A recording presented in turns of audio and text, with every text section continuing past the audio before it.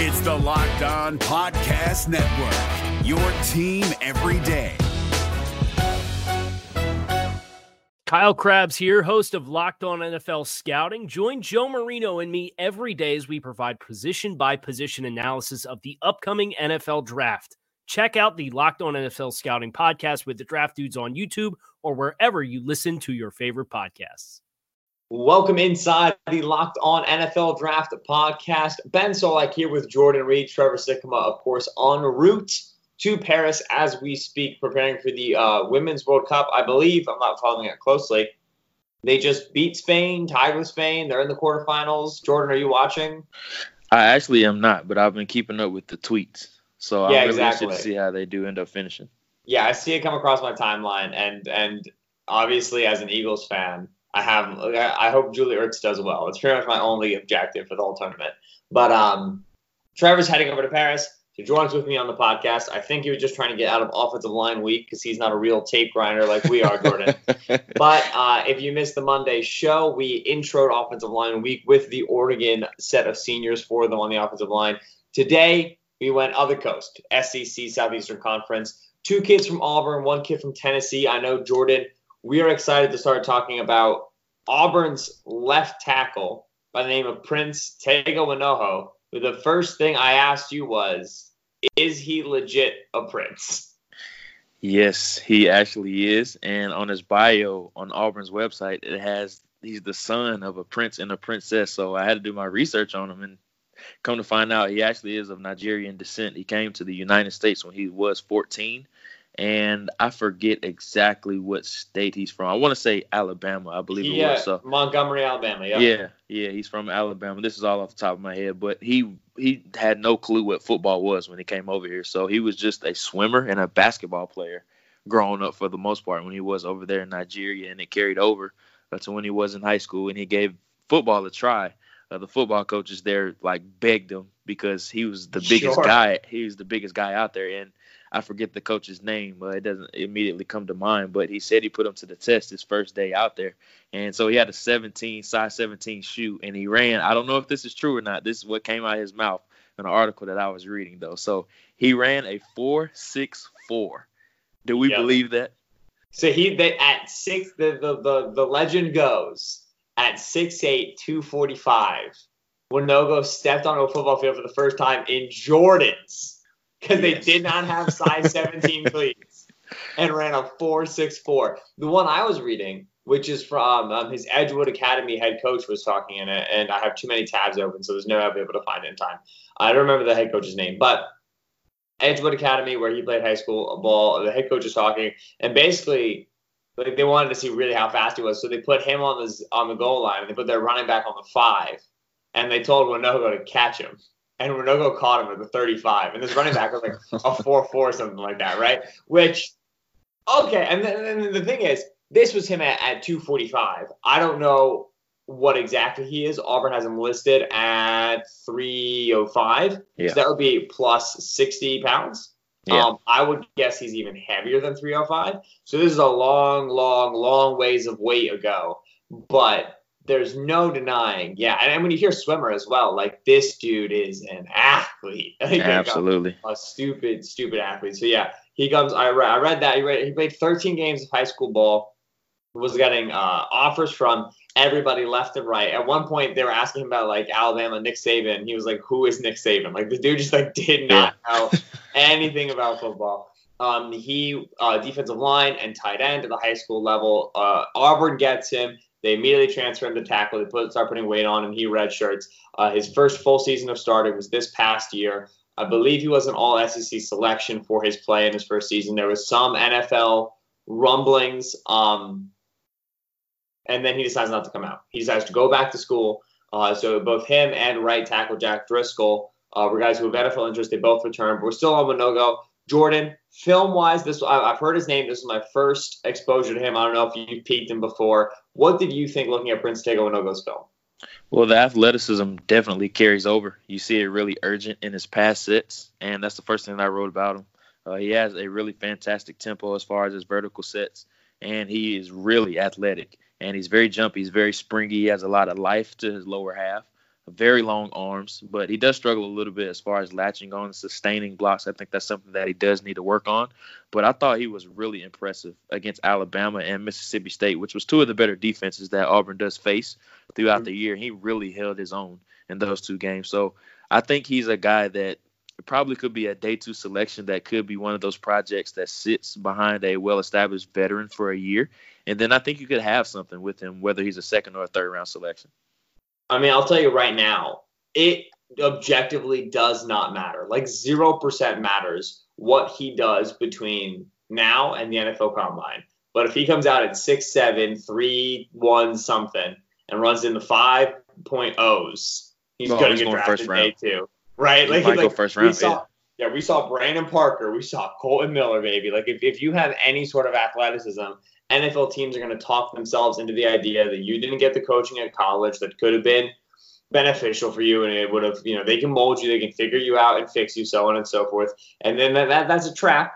That you fall into that. I don't think that's a great return on investment. But with Tagovailoa, like, the athletic ceiling creates a very high floor in terms of where he's going to get drafted. Now, on the field, I agree with you. And I would even say springy for sure, explosive for sure. Depth in his pass sets, I thought, was a problem, which it makes a lot of sense. When you're in your 3rd, 4th season at this position, learning this style of play, like, offensive line requires a different sort of athleticism. The movements, the lower half movements are just different than a lot of things you're regularly doing. You're playing in that, like, not hunched sort of sense, but you're playing with a lot of tension in that lower half, and that's an irregular sort of stance, even for somebody with like a basketball background. And so him getting depth in his kick slide is something that's a weakness of his right now. Now he's got vines, right? Like, he's 6'7" and he's long. Right? So that he can survive with some poor set points, and that may be to his disservice because it's not really working.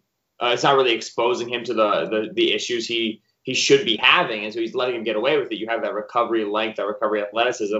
I don't know if you watched. I got LSU film, and LSU's got some bendy, quick rushers, and they gave him problems on the outside. Yeah, I haven't watched that game. Yeah, so that was the game I was watching. They've got a couple of kids who are just stand-up rushers on the outside.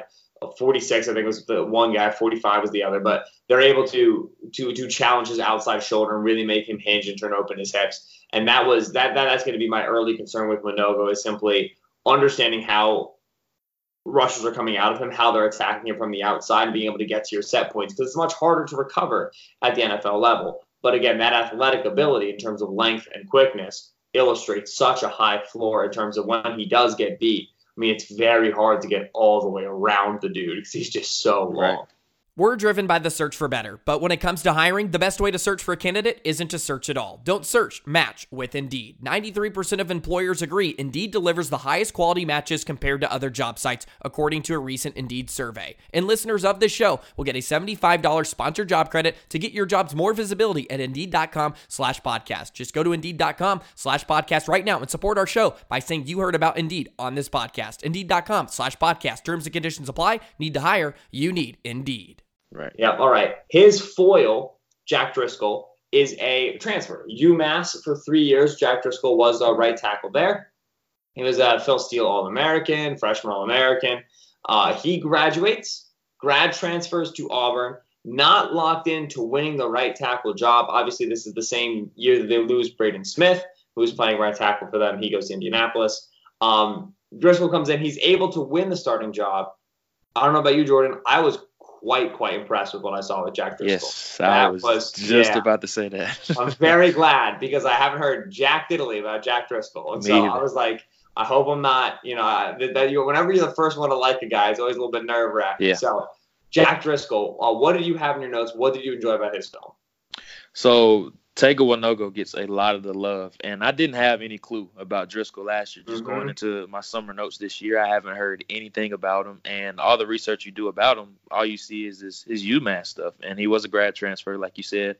Started 20 games for them in 2016 and 2017 combined, and he ended up starting every game at right tackle for Auburn last year. But what I really loved about him is his hand repositioning is something that I thought was really good. Now, he is a bit of a lumberer with his feet, I thought, but he's very the best way to really describe it is that he's very exaggerated with his movements, but they turn out to be very effective for him just because I think he's a borderline average athlete. But when he's able to get his numbers and his chest squared onto defenders, he just really engulfs them.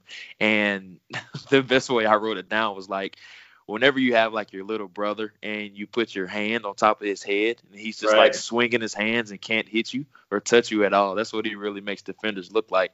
He has a very fantastic anchor, a thick lower half. His hand and grip strength are outstanding, and that's what really surprised me about him. But as far as some negatives about him, just his heavy feet. I thought his feet were a bit heavy, but he doesn't really get beat around the edge a lot, and he does a really good job when he does get beat of really forcing those defenders up the edge, and he allows quarterbacks to step up into the pocket. He doesn't really ever get beat cleanly around the edge, and he's able to recover by doing that. So I was really surprised with how much I liked him.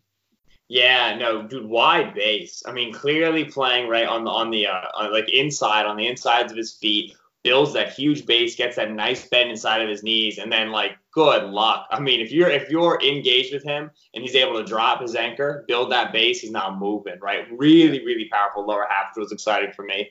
You said he's an average athlete. I think he might be a little bit better. And you said there's exaggerated movements, definitely for sure, but he covers ground, right? Yeah. So like I think he's going to struggle with counters because he can be over aggressive getting to his spots, and he can heel click a little bit, just open up that stance a little bit too much. But he stays square to the line consistently when he's facing an outside rusher, latches, builds the base, and drops. And it's just a really, really nice sequence of people come outside on him.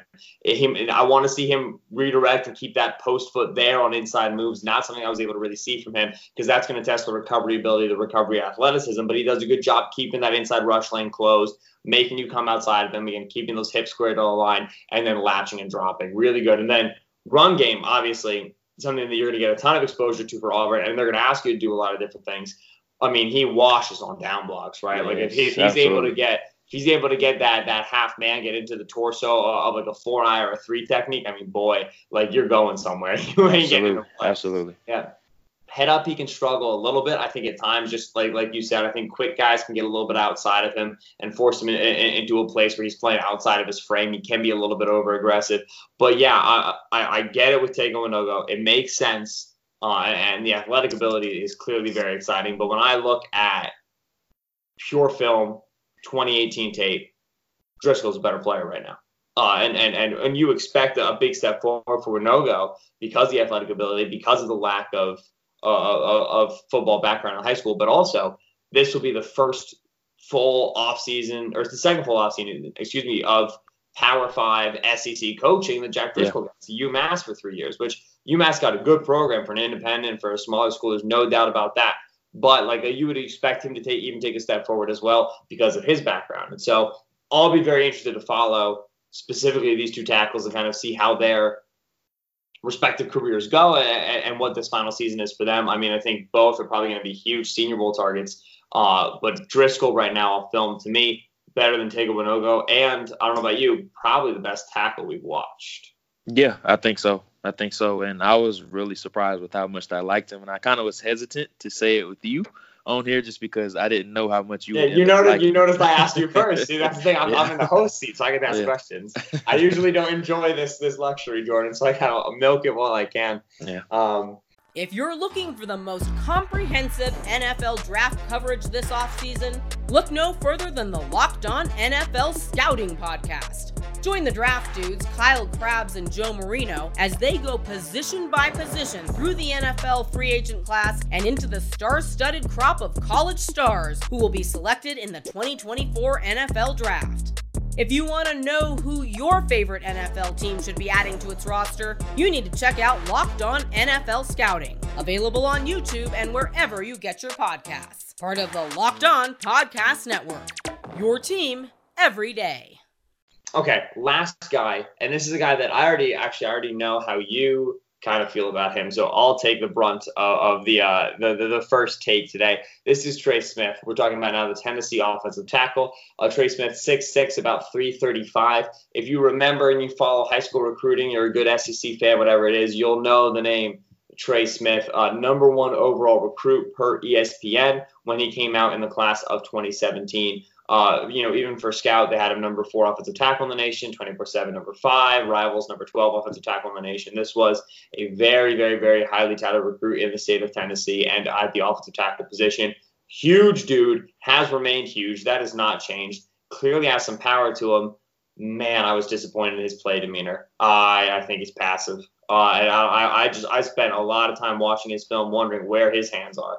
Yeah. What are you doing? Like, he loses and gives up his chest so unnecessarily, so frequently, right? Like, it's like there are times when like the defender's going to get into your chest, and I think he has good lower body power to like withstand that. But there are other times where you're just head up on a rusher, you know he's coming, you got to punch. You have to incorporate your hands into the early part of the rep, into establishing dominance, establishing a physical presence, and dictating where this rusher is going to go. I think Smith so often wants to let rushers come into his frame because he's so big and he's so powerful, such a wide dude, then latch his hands and disengage with them. Maybe that worked at the high school level. At the college level, you saw him get bullied. You saw him get big boyed by players who did not have business beating him on rushes, players who were 60 pounds his lesser, who are there, and they're exchanging power for power with him in the trenches as a run blocker and in pass protection because he's willingly giving up his chest. And he plays upright. He's 6'6", and he doesn't play with great knee bend. And accordingly, like, you're going to lose leverage to a lot of guys too. And so if you're not going to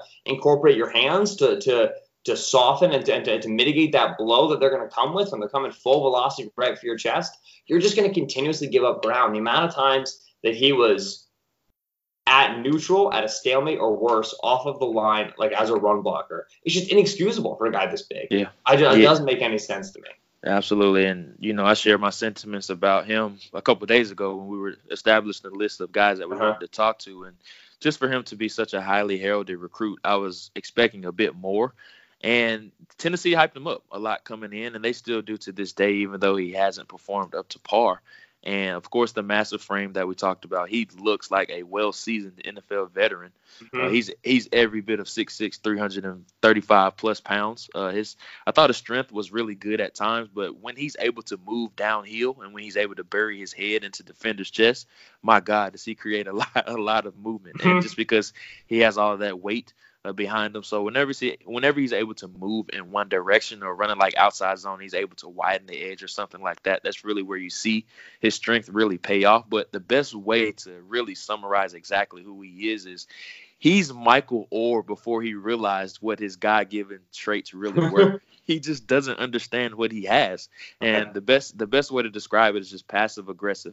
And I was just really underwhelmed with how soft he played at times. And he just isn't the enforcer. And he just catches every block and he just tries to recover by doing that. And that's why he ends up on the ground so much. And he just doesn't have the awareness of exactly what he has. And I'm not sure if you're aware of his health situation. He has some blood clots in his lungs as well. And he wasn't able to participate in spring ball this year either, just because he hasn't been able to be cleared to play this year. So that's definitely something else to monitor. But I think maybe if he sheds a couple pounds and he really understands exactly what his gifts are and what he has, maybe there's something there. But for right now, it's just really rough right now. Yeah, I was about to the spring ball thing and the health thing. I was going to bring it up because I don't know, like, clear to be on the field versus clear to be on the weight room, and potentially what he could be doing third party by himself. But like shedding 10 pounds and adding some lower body mass could be huge for him. Like the ability, like being off for a little bit gives you opportunity to kind of reset your frame and your approach could be huge for a guy that we expect to see some more development on, because to me, he's got to be able to get his center of mass lower. And right now, like Michael Orr, I like the Michael Orr one because Michael Orr, obviously, like, physical traits, everything like that. But even when Michael Orr figured out what he was, one of the issues with Orr was that he was always just an upright, taller guy, and that you would lose to smaller rushers who could bend and get underneath you. And like, even if Smith becomes more aggressive, just his play style in terms of, like, again, not with a ton of knee bend, he's just a top heavy guy. You're, like you said, you're gonna lose your feet a lot. And like the worst place for an offensive lineman to end up is on the ground. Last spot you want to be. And so, like Smith and with Mnogo, when we talked about athletic ability and the ceiling that's presenting, there's a lot of quickness, explosiveness, length. With Smith, like the athletic ability we're talking about is just like size, which isn't even the best athletic ability. Right. It's not. It's just like a physical tool, but you have to be able to build your game around it and not have it be a disadvantage to you. And right now, I think it's to Trey Smith's disadvantage that he's as large as he is. It's a problem for him. It's not beneficial. Yeah, I'm right there with you. And we'll see if he does end up, hopefully he's able to overcome that health scare that he does have right now. And there's going to be somebody that takes a chance on him just because he has that former 5-star recruit sticker with him. We've seen teams want to take chances on guys, even if they do end up in later rounds or even UDFAs eventually. So we'll see if he does end up recovering from that injury. He's definitely a guy I will be monitoring this year as well. Right. And yeah, like you said, a 5-star recruiting ranking, people are going to know his names and ask us about him for the entire cycle. Yeah. Regardless of how well he plays. That's just the nature of it. But those were the 3 for today. As we said, nice trip down to the SEC. Yesterday it was Pac-12. Tomorrow, some of the bigs. We've got 3 Big 12 and 1 Big 10 player on deck.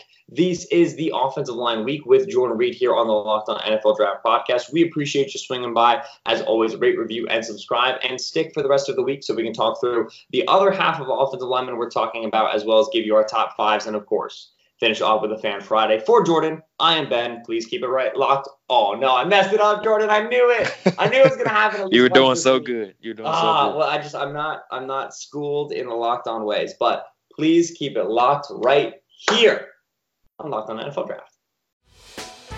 Hey, Prime members, you can listen to this Locked On podcast ad-free on Amazon Music. Download the Amazon Music app today. Is your team eliminated from the playoffs and in need of reinforcements?